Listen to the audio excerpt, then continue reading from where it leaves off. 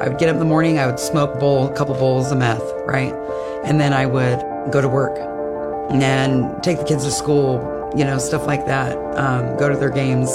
I would work all day and then come home and drink to go to sleep and eat so that I didn't look skinny or anything, And then I smoke a bowl all day long. Meth was the cure-all. It was the end-all. It was, I used meth for 14 years solid every day. So the day that I met Sarah, I actually went to Coldwell Park. It's a park in Redding, California. I remember I was laying there in the grass in Caldwell Park, and I seen Caleb and a bunch of people walking up, kind of a little group with him, And I looked that way and I said, oh man, here come these crazy church people. They're going to try and pray for us. I know it. He kept saying, you're awesome. God thinks you're awesome. And I was like, this guy's nuts. He's crazy. How can he be so positive, right? Well, he said to me, you guys need anything ever, you just take down my number and call me. And I put it in my phone. I put crazy church guy, and in the number. And I thought, I'm never going to need him for anything, but in case I do, I don't know why something in the back of my head was like, you need that, you need someone to tell you that you're awesome. And no one's ever told me that, So about 2 or 3 months after Sarah and I met at the park, I got a text message. It was like, hey, I'm a drug addict. I'm homeless. I'm done with life. I want to kill myself. I'm like, all right, I'm going to pick you up and we're going to go out to breakfast. I'm going to treat you to breakfast. So when Caleb came to get me to have breakfast, it was empowering. I can't explain what it's like. I don't even know the words to say. I just asked Sarah, like, who is she? And she told me her story. And he did keep saying, you're amazing. I want to hear your story. I want to know how you feel, and just let me come to you. And I was just encouraging her. I'm like, you're incredible to have gone through what you've gone through and to be the person that you are today. It made me feel better. It made me want to do something with it. One night, I decided to go to Bethel. They had been praying over me for a while, and I was like, okay, I'm going to go. And so Sarah's like, well, I was there, and I'm really freaked out, and I'm really scared, and I'm just really nervous, and I'm just like, what in the world is going on? And she starts encountering the love of God. And as she's on the ground encountering the love of God, she's cussing about like what the F is going on, what the blankety blank. I didn't think that God was loving. I always thought he was hateful. So I had to rediscover him all over again. I was using all the time. The night before I just asked him to pray over me. You guys gotta help me get this job so I can get off these drugs. I don't know how I'm gonna do it, And someone came up and said, I'm gonna pray for all the toxins to leave your body. And I tested clean. So after I got the job at Walmart and I got a place in Corning, that's when I relapsed. There was a lot of regrets. It's really hard to, you can't undo that, You can't undo the harm that you've done to your family, your kids, or yourself. I knew at that point I'd have to ask God for help. There was no other way. And they put me in a program. On November 24th this year, I'll be 3 years clean and sober.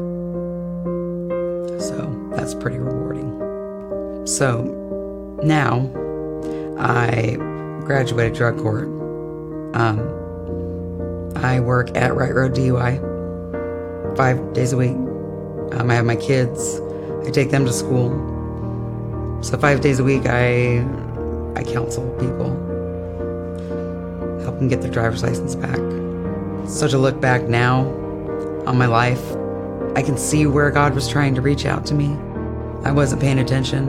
On several different occasions, I had people approach me and try and talk to me about God, and I turned them away. I think he had to send me Caleb to really get me to notice what was going on. What it's like for me to witness what happened in Sarah's life is, I'm gonna cry because it overwhelms me to see someone know God, to see someone above knowing him experience love, true love. There's nothing like Jesus. There's nothing like his love. So it was important for me to feel valued, because I don't hear that every day. To be told that you have worth is a lot. Maybe it might not stick in everybody else's head, but for me it was. For me, it was in the back of my head ticking always. That he thought I was amazing. That God thought I was amazing. When I found out the heart of God, I found out that God really likes people.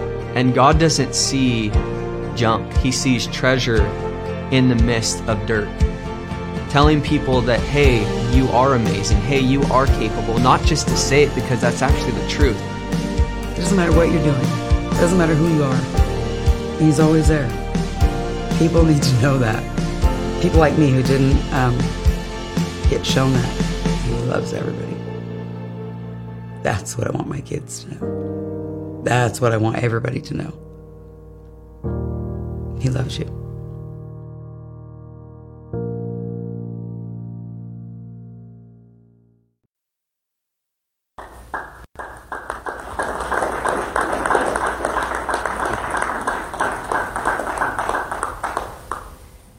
And that all started, as you be reminded of this, her life was changed because that young man decided to reach out to her when she didn't look reachable,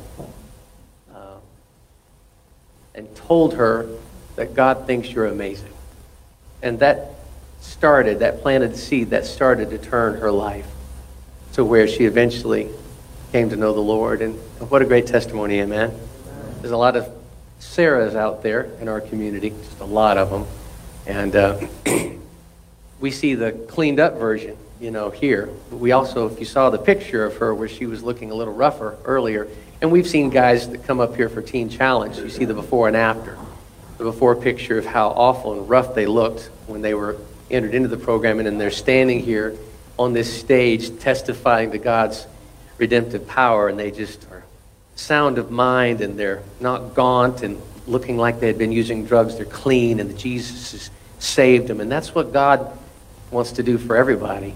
And so we have a beautiful opportunity to see more Sarahs come to the Lord in this community. Amen. How many crazy Christians, by the way, do we have here this morning? Crazy Christians? Anybody? Yeah, all right, that's good. I don't mind being labeled a crazy Christian by somebody that comes from crazy Christians again. I love it. Oh, it's good to see everybody here this morning. It's so good to be in the house of the Lord. I don't know how many of you watched online last week. I'm in the last. This is actually, today is the last of a series that I'm doing, and so I did the third week last week online. So I'm feeling like there's kind of like a smile with the tooth missing, kind of like maybe we kind of missed last week a little bit. So I'm going to touch on it just a touch this morning, just to make sure for those of you who missed it last week that we get caught up with it. But there was this one lady, by the way. Did you hear about this one lady who said she finally got a hold of her inner self, and her inner self was just as confused as she was? Did you hear about that lady? Yeah. The fact is there's a lot of people that ask questions like this. Why do I exist? And what's my purpose in life? Why do I exist? And what's my purpose in life? A lot of people ask those questions. Have you ever asked that question? I'm sure you have. Most everyone does. And people travel through the highs and the lows of life. And they really search for this answer throughout their lives. Why do I exist? What's my purpose in life? And many times with little to no success, they search. But the answer to these questions are not elusive. Today, I just want to encourage you that you come to the right place, because if you're asking those questions this morning, these questions are not elusive. Rather, these answers are not elusive. you've been looking in the wrong place, but today you've come to the right place. And so hopefully we can get these questions answered this morning before we end our time together. And if you're watching as well, you're not tuned in by accident. I hope you'll stay with us for the next little bit, and we can get these questions answered for you as well. We started several weeks ago when we saw Jesus and how it showed his passion for souls, just like this young man who went and reached out to Sarah, went out of his way and even gave her his phone number. Jesus went out of his way to go to the Samaritan woman at the well. You remember that from a few weeks back? And not only rescued her out of her situation, but also this lady went and proclaimed it to her town. Let me tell you about a man who told me everything about me and changed her life, just changed her life from that moment on. Then a couple of weeks ago, we saw where Jesus was preaching to the multitudes and saw a guy by the name of Simon who had a boat out just off the shore of Lake Gennesaret, Lake Galilee rather, in the town of Gennesaret. And he hopped on that boat and he preached whatever he was preaching. But when he got done, he turned to Peter and said, "How about let me call you to a higher place? Instead of just being a fisherman, let me call you to be a fisher of men." Peter took him up on it. And we know the rest of Simon Peter's story. Last week, for those of you who might have not seen this on our time together on our Facebook Live service, we looked at 72 people that Jesus sent out. We know Jesus had 12 disciples. We know their names. But Jesus actually had more than that. And so he had 72 people, of which I believe 12 of them were his disciples. So he sent another 60 out from that as well. And out Jesus sent these people, 2 by 2, to proclaim the good news. And the thing is that Jesus didn't send them out saying, "Okay, now just figure this thing out. You're on your own. I hope you do good." He didn't do that. He actually sent them out equipped. He sent them out prepared. He sent them out with detailed instructions and a process on how to engage with people. You know, there is a process that Jesus has given us. There's actually steps that he's given us in all kinds of different ways in our lives. He doesn't just say, "Okay, now you're saved, now you're on your own, and good luck with that, and I hope you do well." He actually gives us instruction in that Bible that you're holding this morning. It's an instruction manual that you're holding this morning, and part of this instruction that he gives us is how to engage with people. Now, if you missed last week, I want you to get your pen, paper, and write these 4 things down. I'm going to go through them kind of quickly, but this is important because we're going to use this very soon for those of us who are going to be going out and doing some ministry, as I mentioned to you a couple of weeks ago. The first thing, and this is not just us going out, by the way, door to door or anything like that, but it's also in our places of work, in our neighborhoods, in our families. It's where we go, as we go, when we go.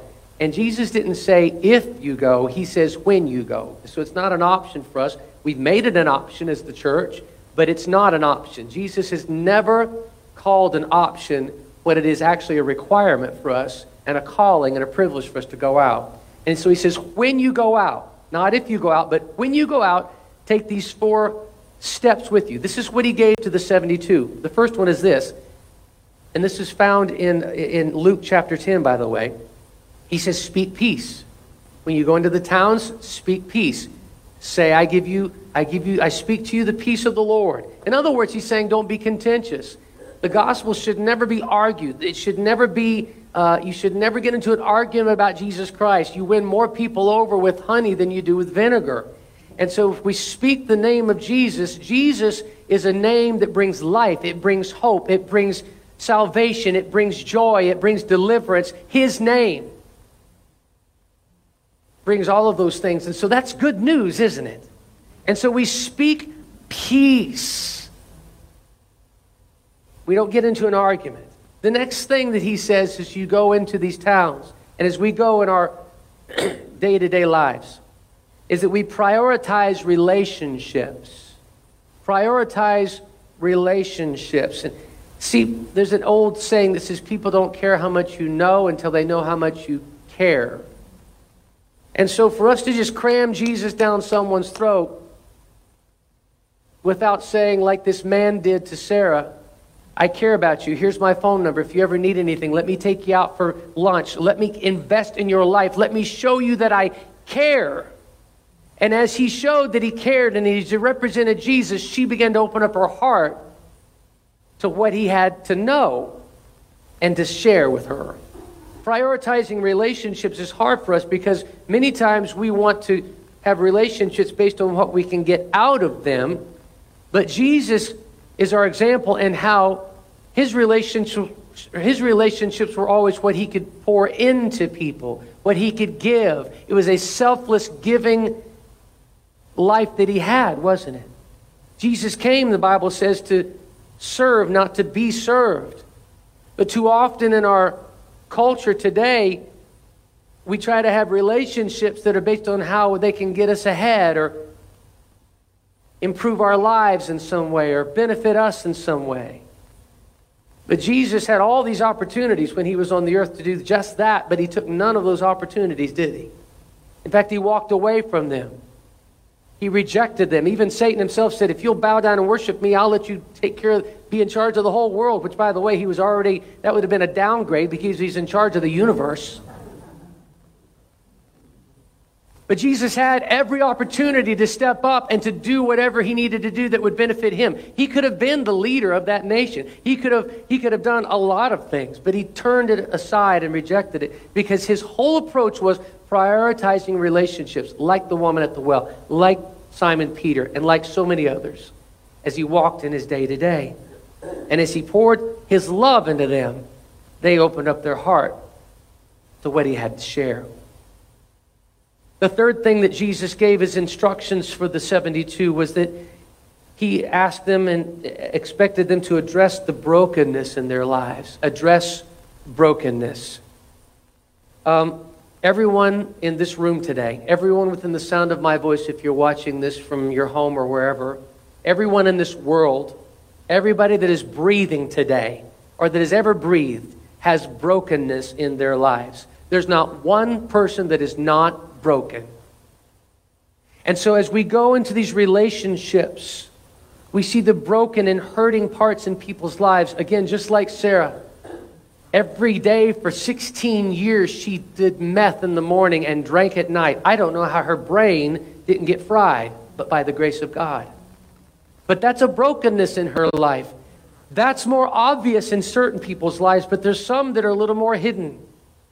There's some that we like to put a nice facade over, and we like to spiritualize it and try to make ourselves look good, but deep down inside, every single person has a brokenness. And all we are is really one blind beggar telling the other beggar where the food is. That's really what it's all about. And we step up and we say, what can we do to address your brokenness? How can I pray for you? How can I love you? How can I help you? How can I help carry the load? How can I point you to Jesus? How can I share that burden with you? Because I know you're hurting. I know you're broken.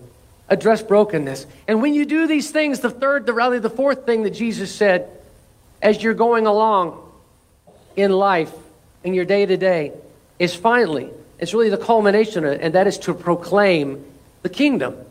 Proclaim the kingdom. Our primary task in life is not to make a living. It's not to be successful. It's not to have nice things and to be popular and to have all this talent and fame and whatever pursuits that maybe that the world is saying are important.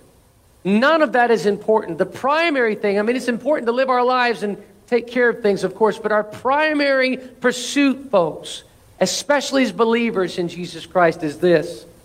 And that is to help people take a really careful look at who Jesus is. It's to point people to Jesus. It's to say, have you considered Jesus? Again, I'm going to speak peace over your life. I'm going to have a relationship with you. I'm going to address your brokenness, and I'm going to speak the name of Jesus into your life because his name is power. His name is healing. His name is hope. His name is salvation. His name is life. It's the good news of Christ that will take care of your brokenness today. How many can say amen to that? Amen. You see, that's the process that Jesus gave us. And doesn't that make sense? And today, and by the way, as part of that, he says, I'm not going to leave you on your own. It's not just those 4 things that I'm sending you out to do. That's not just the 4 steps there. But he also says, I'm sending you out as sheep among the wolves. This is what he said, it's what we looked at last week in Luke chapter 10. I'm sending you out as sheep among the wolves. But who is Jesus? One of his titles is the what? The Good Shepherd, right? He's our Good Shepherd. And what do shepherds do? What do? They take care of their sheep, don't they? Oh, the Good Shepherd tends to his sheep. The Good Shepherd makes sure that no harm comes to his sheep. The Good Shepherd will go up leave the 99 to go after the one, you know? The Good Shepherd makes sure that his sheep are taken care of.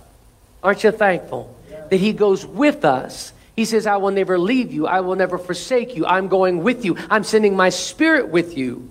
So that when you go into these places and speak my peace and develop these relationships and you address the brokenness and you speak the good news of who I am into people's lives, my Spirit's going to make it come alive to them. Now, he also said that some people are going to reject you. And that comes with the territory. But we better not just say, well, because of that, I better not do it because I can't stand rejection. The fact is, the Bible says that we plant and water and then God brings the increase. So we don't know that people like Sarah who push you away and say you're a bunch of crazy Christians and you walk away thinking there was absolutely no success in that interaction that I had with Sarah or the Sarahs of our community. That God's not doing something through that seed that was planted. So that months later, that one phrase, you are amazing, kept resonating in her heart. And she finally came to a place where she reached her end and realized that the only thing that I can do here is to call this guy. That's the Holy Spirit doing that in her life, by the way. That's the Holy Spirit working in her life. This man planted, watered, and the Holy Spirit drew her in, and now you see this testimony of how the Lord rescued her out of that situation. And now she's telling others about Jesus. And that's the process. Aren't you thankful that he doesn't leave us? He watches over us. He protects us. He guides us. He fills us. He empowers us to go out and make a difference as we're representing Christ. And today, I want us to continue with this story of these 72 that went out. Because now they're coming back and they're giving a good report. They're giving an exciting report. So I want us to see the results of this to give you guys an understanding as the Lord sent them out. We get to see the rest of the story, as Paul Harvey used to say. Starting in verse 17 of Luke chapter 10, if you have your Bibles with you, open it up to that. The scriptures will also be on the screen behind me. So 72. The 72 returned with what? With joy. They weren't discouraged. They weren't sad. They weren't disappointed. They came back with joy. And they said, Lord, even the demons submit to us in your name. And they had never experienced that before. This was a new thing for them. They were so excited. He replied, and he was engaging in their excitement, by the way, when he said, you know what? I can just imagine Jesus saying this to him. You know, I saw Satan falling like lightning from heaven. As you were going out and doing this, I saw this happening. I've given you authority to trample on snakes and scorpions and to overcome all the powers of the enemy, and nothing will harm you. However, do not rejoice that the spirits submit to you, but rejoice that your names are written in heaven. And then at that time, full of what? Joy again, right? At that time, Jesus was full of joy through the Holy Spirit, the joy that comes from the Holy Spirit. And then he spoke to his Father and he said, I praise you, Father, Lord of heaven and earth, because you've hidden these things from the wise and learned and revealed them to the little children. Yes, Father, for this is what you were pleased to do. All things have been committed to me by my Father. No one knows who the Son is except the Father, and no one knows who the Father is except the Son, and those to whom the Son chooses to reveal him. And then he turned to his disciples and said privately, Blessed are the eyes that see what you see. For I tell you that many prophets and kings wanted to see what you see, but did not, and to hear what you hear, but did not hear. So what he's saying is this, is all these people from hundreds and even thousands of years ago that knew about me, the prophets of old, that were prophesying that one day a Savior is going to come, I am He. And this is what it's all about. They wanted to hear it. You get to hear it. You get to experience it. Let's bow our heads in prayer as we unpack God's Word today. Holy Spirit, we need you today. We need you to reveal truth to us. We need you to speak truth to us. We open up our hearts to receive it. We lay aside every distraction. Plant seeds deep in our heart, Holy Spirit. Let it take root and become fruitful. And let us walk this out today. That we receive in our hearts. Nor that we wouldn't reject it. Let us receive it. Understand it. And won't you walk this out through us? We give you our this time now. And we ask that you'd help us to understand it. And we thank you, Holy Spirit, for just showing your word today in a way that we've maybe not ever seen it before. And we pray this, Jesus, in your name. Amen. Very quickly, 3 things that we're going to look at this morning in this text that I just read to you. 3 things. There's 3 things in this awesome report, this great report, that's going to show us why we exist, our purpose in life. First one is this. It should be up on the screen. Joining in Jesus' mission produces deep satisfaction. Write that down. Just keep that up there for just a minute. Let them be able to give some time to write that down. You know, there's an old saying. In fact, I just heard it again this week from somebody. You've heard this before. If you do what you love, then you'll never work a day in your life. Anybody's ever heard that before, right? Yeah. You know, I got to say, I love what I do. I have some people over the years that say, I would never want to pastor a church. I don't know how you do it and all of that. I get it. It's by the grace of God. He gives me the strength. But I got to tell you, I love pastoring. I know that Kelly and I are exactly where we need to be. We're doing what we need to do. And because we love what we're doing, and because of the great joy and satisfaction that it brings, I don't feel like I'm even working because I enjoy it so much. I'm called to this. We're called to this, and we love it.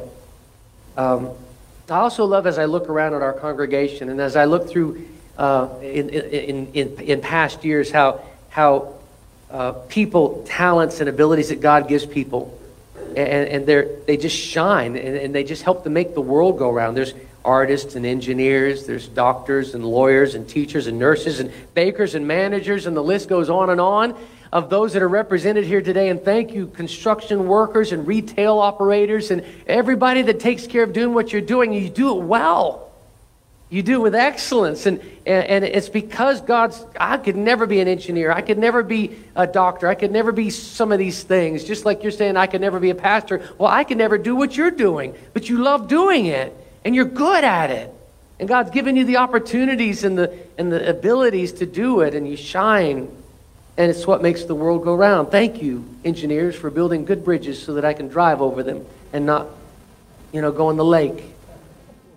Things like that, right? Thank you, teachers, for teaching me what 2 + 2 is. It's 5, right? I mean, praise God. Wait a minute. I'll get back to you on that.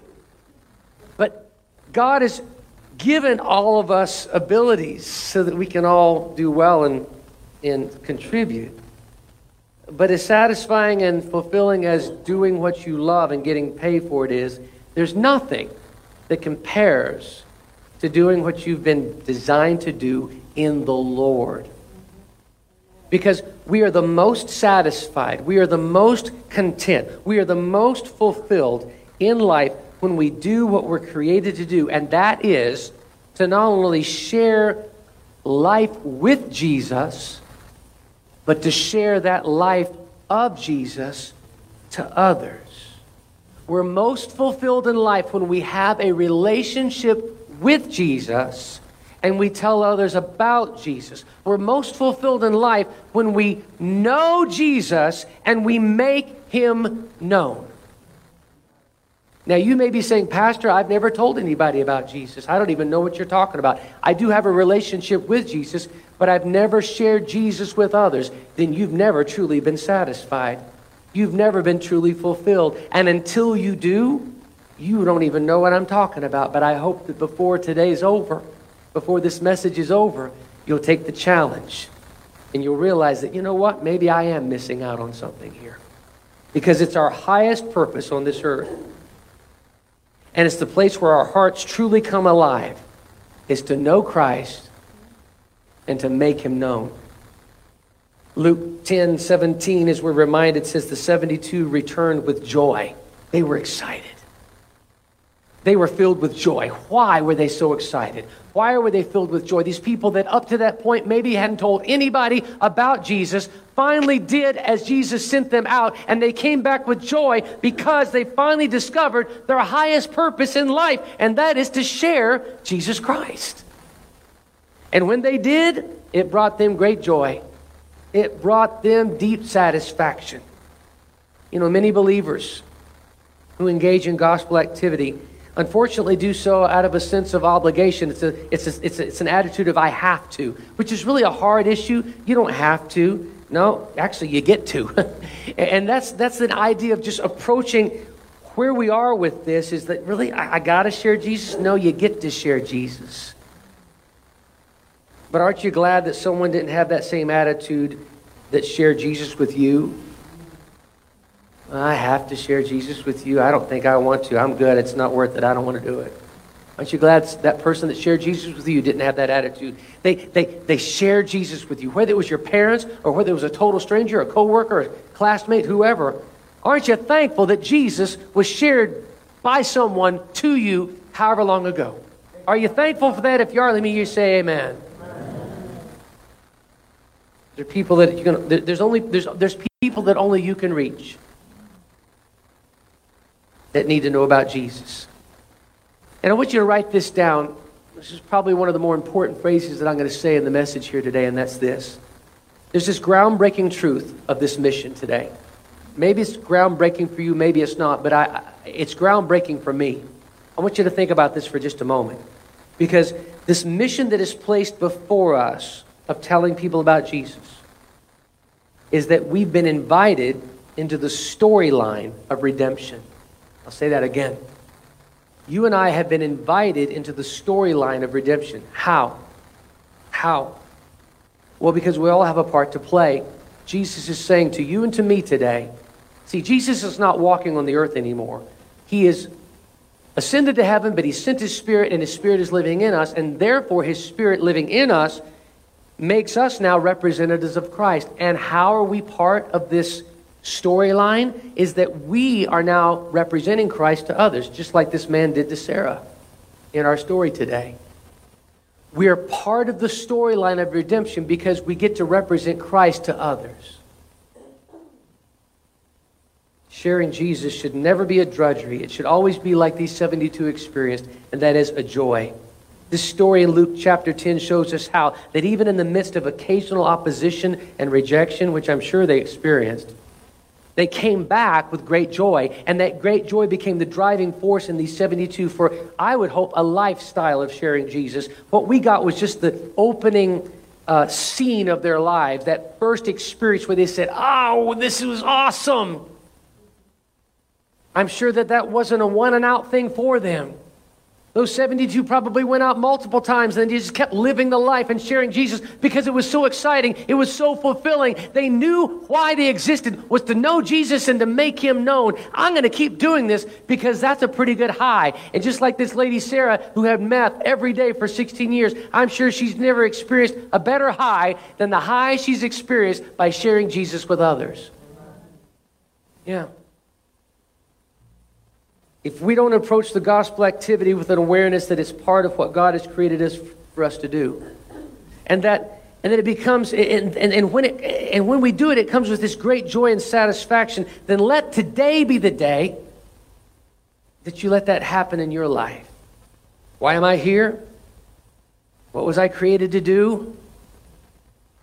To have a relationship with Jesus and to share him with others, to know Christ and to make him known. I said this a moment ago, and too often I think we put all of our eggs in the I'm making a living basket. There's nothing wrong with making a living. We have to. We got to take care of our families. We got to pay our bills. We got to make sure that, we're doing a good job and we're being industrious and productive. But ultimately, we're not here to make a living. We're here to make a difference. Jesus has placed us on this earth because he wanted to have someone just like you to have a relationship with. And you didn't exist before you came on this earth. And so he says, there's no one like this person, so I'm going to make them. And I'm going to have a relationship with them. And I'm going to ask them to go out and make a difference in other people's lives. These people, these 72, they may be left out with some sort of trepidation in their lives, I'm sure, but they came back bubbling over with excitement and joy. And as we engage in our ultimate purpose, our highest purpose in life, we will experience the same joy, the same fulfillment. Let me ask you this. When a new baby comes into your family, baby or grandbaby, remember that? Those babies and grandbabies? I'm sure that the whole family went, oh no, not another baby. Not a baby. You don't hear that, do you? When a baby comes in, even when you have an announcement, just like Matt and Melody made a few weeks ago with their grandbaby coming up. I mean, we went, hey, we're so excited. All the grandparents and the parents come around, and the aunts and the uncles and the brothers and the sisters. Oh, it's my turn to hold the baby. And we just kiss on the baby. Oh, babies, just smell so sweet. You just want to breathe that life into you. Maybe you'll get younger again, There's something about a sweet little baby, We celebrate these babies, don't we? We get excited about these precious, sweet little babies. You just want to eat them, The same feeling takes place when we lead someone to Christ. Think about it. You know what I'm talking about with these babies and grandbabies. If you lead someone to Jesus, I promise you're going to experience that same, only it's going to be better. In fact, the results are going to be even more astounding because joining in Jesus' mission produces a level of incomparably deep satisfaction and joy nothing can measure up to. This is going to bring us to our next part of the story of what they came back with. Not only did they come back with joy and deep satisfaction, but they also came back, and here's the second point here, is as we join Jesus' mission, it's going to lead us to a greater authority. A greater authority. So here's what happened. Their report was filled with what God did through them. Demons trembled and cast out. And Jesus says, man, I saw Satan falling like lightning from heaven and, all of that. Luke chapter 10, verses 18 through 20. Jesus went over some things. He says, man, I saw you having authority over the power of the enemy and nothing's going to harm you. And man, that's some pretty astounding statements. A fact that took place there. And throughout the New Testament, by the way, if you expand this thing out, there's story after story after story of regular people, just like you and I, filled with the Spirit, empowered by the Spirit, John. Men of God and women of God walking this thing out. They stepped out from their comfort zones. They stepped out from their being just fishermen and becoming fishers of men and stepped up to that higher place that God called them to and that God's calling us to. And they saw the lame walk. They saw the deaf being able to hear, the blind being able to see. They saw the dead raised. They saw demons cast out. And countless people came to know Jesus Christ as their Lord and Savior. Jesus said in Matthew 16:19, I'm going to give you the keys of the kingdom of God, and whatever you bind on earth will be bound in heaven. Whatever you loose on earth will be loosed in heaven. I tell you what, brothers and sisters in the Lord, that's some pretty great authority that we have as believers today. And when we're faithful with the little that Jesus puts us in charge of more, we'll have a greater authority as we step out. Intimacy with Jesus and faithful obedience to his mission produces greater authority to accomplish what he has sent us to do. As these 72 men and women walked in faithfulness and obedience, they ended up inheriting a new level of spiritual authority, but they had to take the first step, didn't they? They had to go out from where Jesus sent them. They didn't just sit there in their church building and say, Lord, bring them in and we'll lead them to you. I mean, that's good. But Jesus didn't do that. He says, I want you 72 to go into that building right there. And when they come on in, he didn't do that. He sent them out into the highways and the byways and the towns and the streets and the cities, all the different places. Countryside. How often do you shrink back from opportunities because you think that you lack spiritual authority? Because you're not good enough? Because you're not called? Because you can't do it? Because it's not your responsibility? But what if next time you push through that fear and that insecurity and you did what the Holy Spirit was drawing you to do, compelling you to do, and encouraging you to do? And what if when you did that, you took that first step, that the Holy Spirit showed up and gave you boldness, gave you authority, gave you the words to say, gave you discernment, gave you what you needed that you know that you didn't have in yourself, but Him through you was able to minister and say and do just the right things to reach out to that person and make a difference. I've experienced that many times. I don't know about you. There have been a lot of times I didn't feel like it. There have been a lot of times that I've been maybe intimidated by it. There's been a lot of times when I just wasn't sure, but I pushed through those times. I took that first step, and when I did, Jesus showed up with His authority. We just need to take the first step. We just need to take that first step, folks. We just need to be like the people that marched around the walls of Jericho. Just take that first step.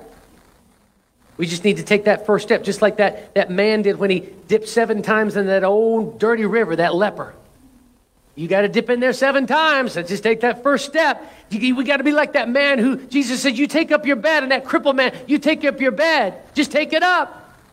And when we take that first step, folks, walls are going to fall down. When we take that first step, battles are going to be won. When we take that first step, bodies are going to be healed. When we take that first step, people are going to be saved. When we take that first step, Jesus shows up. We take that first step, Jesus is going to take the next 1,000. Just watch what happens when Jesus shows up. But here's what Jesus warned us. Don't get cocky. Turn to someone this morning and say, don't get cocky. Yeah. Don't get cocky. Yeah. You know, Jesus warned them in his, as they gave him the report, he says, don't rejoice in all of that. Be careful. I mean, that's good that happened, but don't you get the big head here.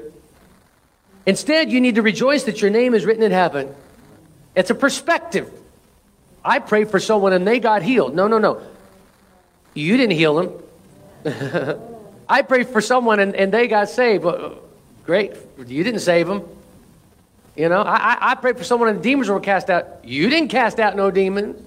Neither did I.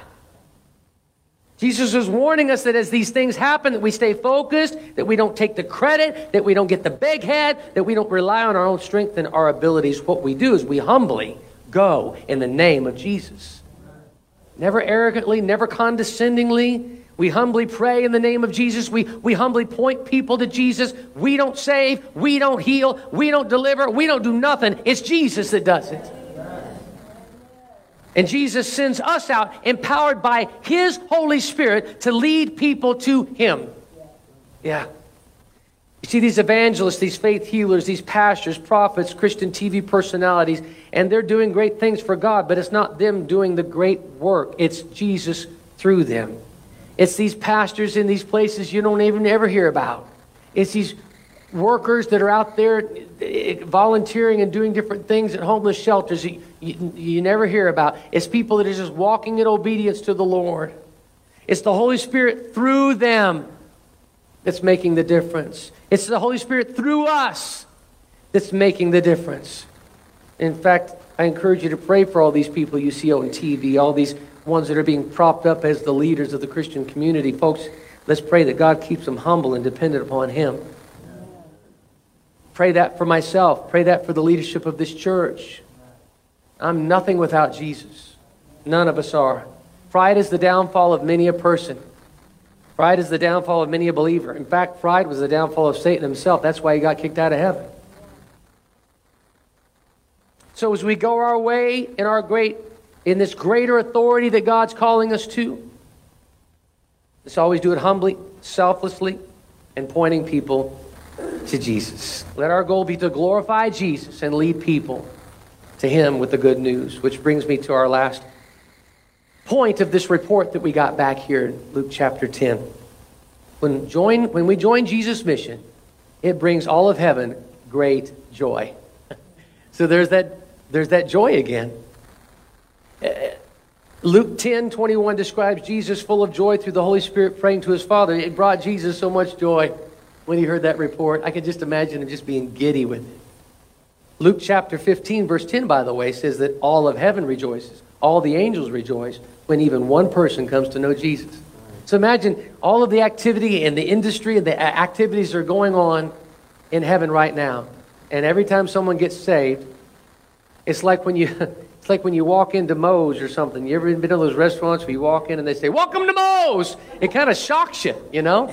You almost want to go, "Thank you," like this, you know? You don't want to be pointed out, but they do that. Just kind of put you on the spot. I'd just rather just sneak in here and get my food if you don't mind, instead of drawing all attention. But in heaven, if someone gets saved, they say, "Someone got saved," and everyone just rejoices and woohoo, bells are ringing.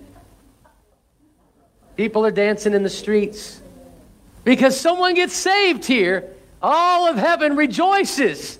I don't know how you get around that. All of heaven rejoices. All of heaven rejoices. All of heaven rejoices when one person gets saved. It's like the whole thing stops and then you just hear this roar in heaven when someone gets saved. They're celebrating. When we lead someone to the Lord, it brings God great joy. It brings Jesus great joy. All of heaven rejoices. I love that. There's no silence in heaven when someone gets saved. It is a rousing, roaring party of celebration. When you got saved, that's what happened. And when you lead someone to the Lord, that's what happens. So again, if the business of heaven is souls, which is what we've heard before many times, then why wouldn't there be a great rejoicing in heaven when the stocks in heaven just went up? Got another one. The stocks just went up. It's kind of like that bell clanging on the stock market. Ding-a-ding-a-ding-a-ding-a-ding at the end of the trade on a good day. Those people always look happy, by the way, even if it's like the stock market crashes. There's these people up there ringing the bell. I guess I kind of like someone just looks stunned and crying, like, like that on a bad day. But they always like, "Hey, I'm up here ringing the bell." Like, do you realize that we just like dropped 1,000 points? But anyway, it's the bell ringing up in heaven. Only all of heaven rejoices. The Trinity, the Father, the Son, and the Holy Spirit rejoice in this great report from the 72. They came back and said, "Jesus, guess what? This is what happened." And then as Jesus was like sharing this joy with him, all of heaven was also celebrating at the same time. So there's a lot of noise going on in the heavenlies from this rejoicing report. They were delighted. They were elated. They celebrated. It's like having a birthday party at a restaurant. You know, if you ever go to Texas Roadhouse, they put that, you know, they come up and they clap and they embarrass you, you know. What do they say? Fried pickles, something, oh boy, or something. They say something like that. You just sit there going, I just want to eat my steak. But in heaven, they just celebrate. You know, Jesus loves when we love what he loves. Jesus loves when we love what he loves. Think about it. And true intimacy with our Heavenly Father is this, that we love what he loves. And he enjoys us when we enjoy him and enjoy his mission. Do you enjoy him this morning? Yes. Do you enjoy his mission this morning? He enjoys when you enjoy that. You bring him great delight. Have you ever thought that as you're going about your day and you're representing Jesus to others in big ways and in small ways, that Jesus, the Holy Spirit, and God the Father are smiling at you. They're rejoicing with you. They're laughing, not laughing at you, but laughing like a parent would laugh when they see their child succeed, when they see their child do something kind and make them proud. Parents, you know what I'm talking about. Sometimes you just have this laughter come up. You're not laughing at them. You're just laughing because you're so happy with them. You're so happy for them. You're so happy because of them. It just brings you that joy, you know. That's what our Heavenly Father does with us. He just laughs because of us. It just wells up in this this joy, and he can't help it, but he just goes, I just love my child who is loving what I love and enjoying what I enjoy. I'm enjoying this so much that I can't help but burst out in laughter because of what my child is doing. It's a pure, genuine laughter that comes from great joy as he looks upon you as his child with this overflowing love. Because you're doing what he loves. You're loving what he loves. And you're walking it out. That's how our Heavenly Father is. He just smiles. He laughs. He's just filled with such great joy as we live out our highest purpose. And that's to have a vital relationship with Christ. Intimate, daily, ever-growing, ongoing relationship with him. That I delight in that. He delights in that too. It brings me great joy. It brings me great satisfaction. But he also gets great joy when we share him with others. And he's inviting us into this storyline of his mission of redemption this morning. This good news of great joy which the angels proclaim shall be to all people. For unto us is born this day in the city of David a Savior who is Christ the Lord. You know, Jesus quoted in Luke chapter 4 scripture about himself out of Isaiah 61:1, and we're going to put that on the screen here. But because Jesus quoted it not only about himself, but because he now lives in us, we can actually apply this verse to us today. I want you to apply this verse to you today because Jesus is in you. It says in Isaiah 61:1, the Spirit of the sovereign Lord is on me. Would you read this with me out loud together? Start from the beginning. Say, the Spirit of the sovereign Lord is on me because the Lord has anointed me to preach good news to the poor. He has sent me to bind up the brokenhearted, to proclaim freedom for the captives and release from darkness for the prisoners. You put your name there where it says me because that's you saying that this morning because Christ is in you. The Spirit of the Lord is on you this morning. Put your name there. He has anointed you to proclaim the good news to the poor. And it's not just to the poor financially. This is not what it's talking about. It's really talking about the poor in spirit, those who don't have Christ. He has sent me. He has sent you to bind up the brokenhearted, to proclaim freedom to the captives and release from darkness for the prisoners. Jesus' mission is certainly not a duty. It's not a have to. It's a joy. It's a get to. If you freely received the grace of God and experienced his extravagant mercy, then it's a joy to freely share it with others, isn't it? It's not just you that desires God, and it's not just you that are desire of God's heart. God desires everybody to be saved. I would that all be saved, and that none would be lost, he said.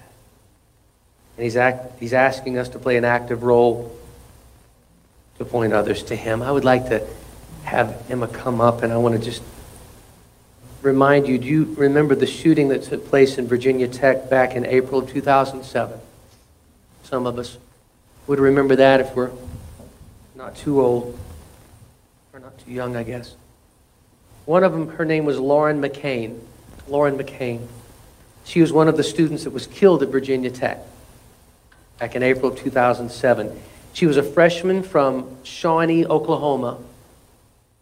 And she left this powerful statement about her faith on her personal website. She was 20 years old, and she wrote this: the purpose and love of my life is Jesus Christ.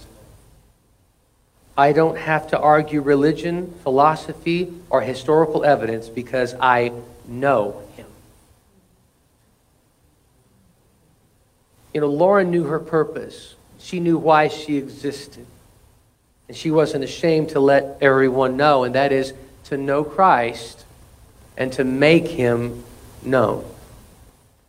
That's our highest and greatest purpose on this earth as well.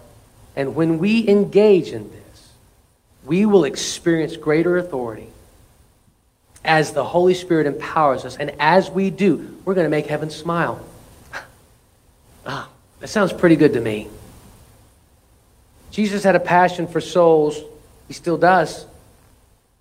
And he's called us to a higher place in him and equipped us to engage with others. And when we do our part and we leave the results to him, and as we walk out our highest purpose on this earth, loving Jesus and telling others about him, we're going to be able to fulfill our highest purpose too. So this Saturday at 9 o'clock, I'm inviting each one in this place and each one that's listening online here. And I'm praying against snow. God, please, clear skies. But this Saturday at 9 o'clock, I invite you to come to this sanctuary, come right back here. And we're going to spend about 30 or 45 minutes in prayer and also preparation. I'm going to give you some very simple instructions. And I'm going to give you this brochure that says, "You are amazing." But it's surrogate in our story this morning. One of these that says, "You are amazing." I'm going to ask you, whether you've never done this before or not, let this be the time that you say, you know what, I'm going to take that first step. I'm going to let God take the 1,000 after. As I take that first step, he's going to empower me and equip me. And this is what I'm asking you to do. This is really simple, actually. It may feel intimidating, but it's not. 9 o'clock, come here. We're going to take about 45 minutes to pray and do a quick training. And then we have a map of across the street at Riverwalk. And there's apartments and homes there of different varying degrees. We have, Pastor Joseph, we counted probably about 500 residences there, whether they're apartments or homes, give or take. We got enough in this congregation to cover it, but put it this way, we got enough to take care of what you can do. And if we don't get it all covered this Saturday, we'll go out again and do the ones that we didn't cover. But we'll give you some assignments. I'm going to send you out 2 by 2. We're going to give you out some assignments of different neighborhood areas so that we don't overlap and hit the same door twice. We'll get it organized. And from like 10 until noon, or if you want to go a little past that, if you're feeling like the Holy Spirit's saying one more door, that's fine. But go as far as you can and simply just go to these houses and say, "Hi, I'm Brian. This is my wife, Kelly. We just want you to know we're at this church right across the street from you, behind the Home Depot. And we just want you to know that Jesus loves you. And we do too. And we want you to know that God thinks that you're amazing." And just give this to him. It's going to have our contact information on the back. And then say, "Is there anything we can pray with you about?" Most of the time they'll say no. Sometimes they'll say yes. That's okay. Just leave this with them. And let them know who you are. Jesus loves them and God thinks they're amazing. And just like this lady, Sarah, who had that same encounter with that man, and it felt like it wasn't successful, but it was in God's time, we can make a difference. Now, if you don't feel like that you can walk because maybe your legs aren't working like they used to, then come here at 9 o'clock and stay until noon and just stay in here and let's do a prayer covering. Because we want prayer to cover what we're doing over there and to go before us. So if you feel like, well, I can pray, I can sit here and pray, then come on. But 9 to noon this Saturday, would you join us? I've already had several people say, "Yeah, I want to do this. I've never done it before, but I want to do it." And I promise you that as you do, you're going to sense this fulfillment that you've never sensed before. All of us know Jesus is our Savior and Lord, but many of us have a hard time taking that next step and telling others about Him. This is a great opportunity for you to take that step and realize the fulfillment that you've been lacking up to this point as you do. I want to invite you to do that this Saturday. I want to ask if you would join me in prayer right now as we close this out, that this Saturday will be successful as well, that will be effective for God's kingdom, whatever that looks like. And then next Sunday, who knows, we might have a few people come here and they just hear the word of the Lord, and that one encounter may be all they need, or it may be no one shows up from the efforts that we took, but that's okay too, because in God's time and God's way, he knows what he's doing, because we plant and water and God brings the increase, right? So we do our part, he does his part. We take one step, he takes 1,000. I ask you to stand with me, if you will, this morning. And I just ask you to just join me in prayer. You may know some people that live over there. You can call them out by name if you want to right now as we begin to pray. You may not know a soul over there, but God knows every person that lives over there. He knows who's going to be home on Saturday. He knows what they're going through. He knows the situations in their life. He knows who in this congregation is going to interact with them. He knows everything already. So I want us to pray for those people across the way. Would you pray for the neighborhood, the Riverwalk neighborhood across the street with me right now? That God will go before us and that the great success will take place just like these 72 went out. Father, I know that there's more than 72 here this morning. And if each one of us were to go out, that would be awesome. But Lord, if some of us are not able to because of work, or maybe we just can't walk that much, we can still pray. We can make a difference. But Lord, I pray that you would inspire each one of us that is not working, that can walk.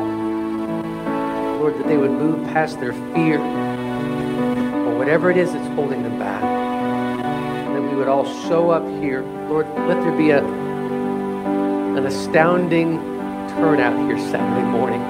Lord, let the weather be clear. Keep the sun shining and the temperature bearable. And Lord, I pray that those that need to be home in Riverwalk across the street, that need to be home next Saturday to hear the words, God thinks you're amazing. Lord, that they would be home, change their schedules, delay their going out, and let us engage with them, Lord God. Go before us, Holy Spirit. We pray for the Riverwalk community across the street. We don't know anybody over there necessarily, but you know everybody intimately, and you know their need for you. You know they need to hear that you think they're amazing. You know that they need prayer. You know that they're crying out to you right now, some of them. Say, Lord, if someone would just come by my door, Lord, let us be that someone that encounters them with the love of Christ on Saturday. That we would plant and water and that you bring the increase. Lord, we ask that you go before us and prepare the way. That you would encourage us, Lord God, and help us to not be filled with trepidation or uncertainty, but that we would go with the confidence and the boldness of the Holy Spirit in us, speaking through us, and that we would speak peace to these people, that we would care about who they are and address their brokenness and let the gospel be known to them.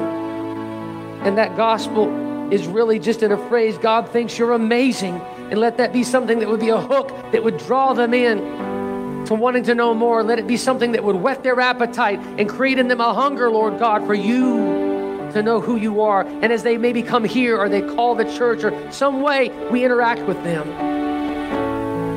Lord, that we can continue to be part of their lives and point them to you, Lord Jesus. And through this activity on Saturday, this outreach, Lord, that seeds would be planted and watered and that many souls would come to know you through our efforts, through our obedience, through our faithfulness and willingness to just be your hands and feet to a lost and dying world that's right across the street from us in Riverwalk. We love you, Jesus, and thank you in advance for what you're going to do.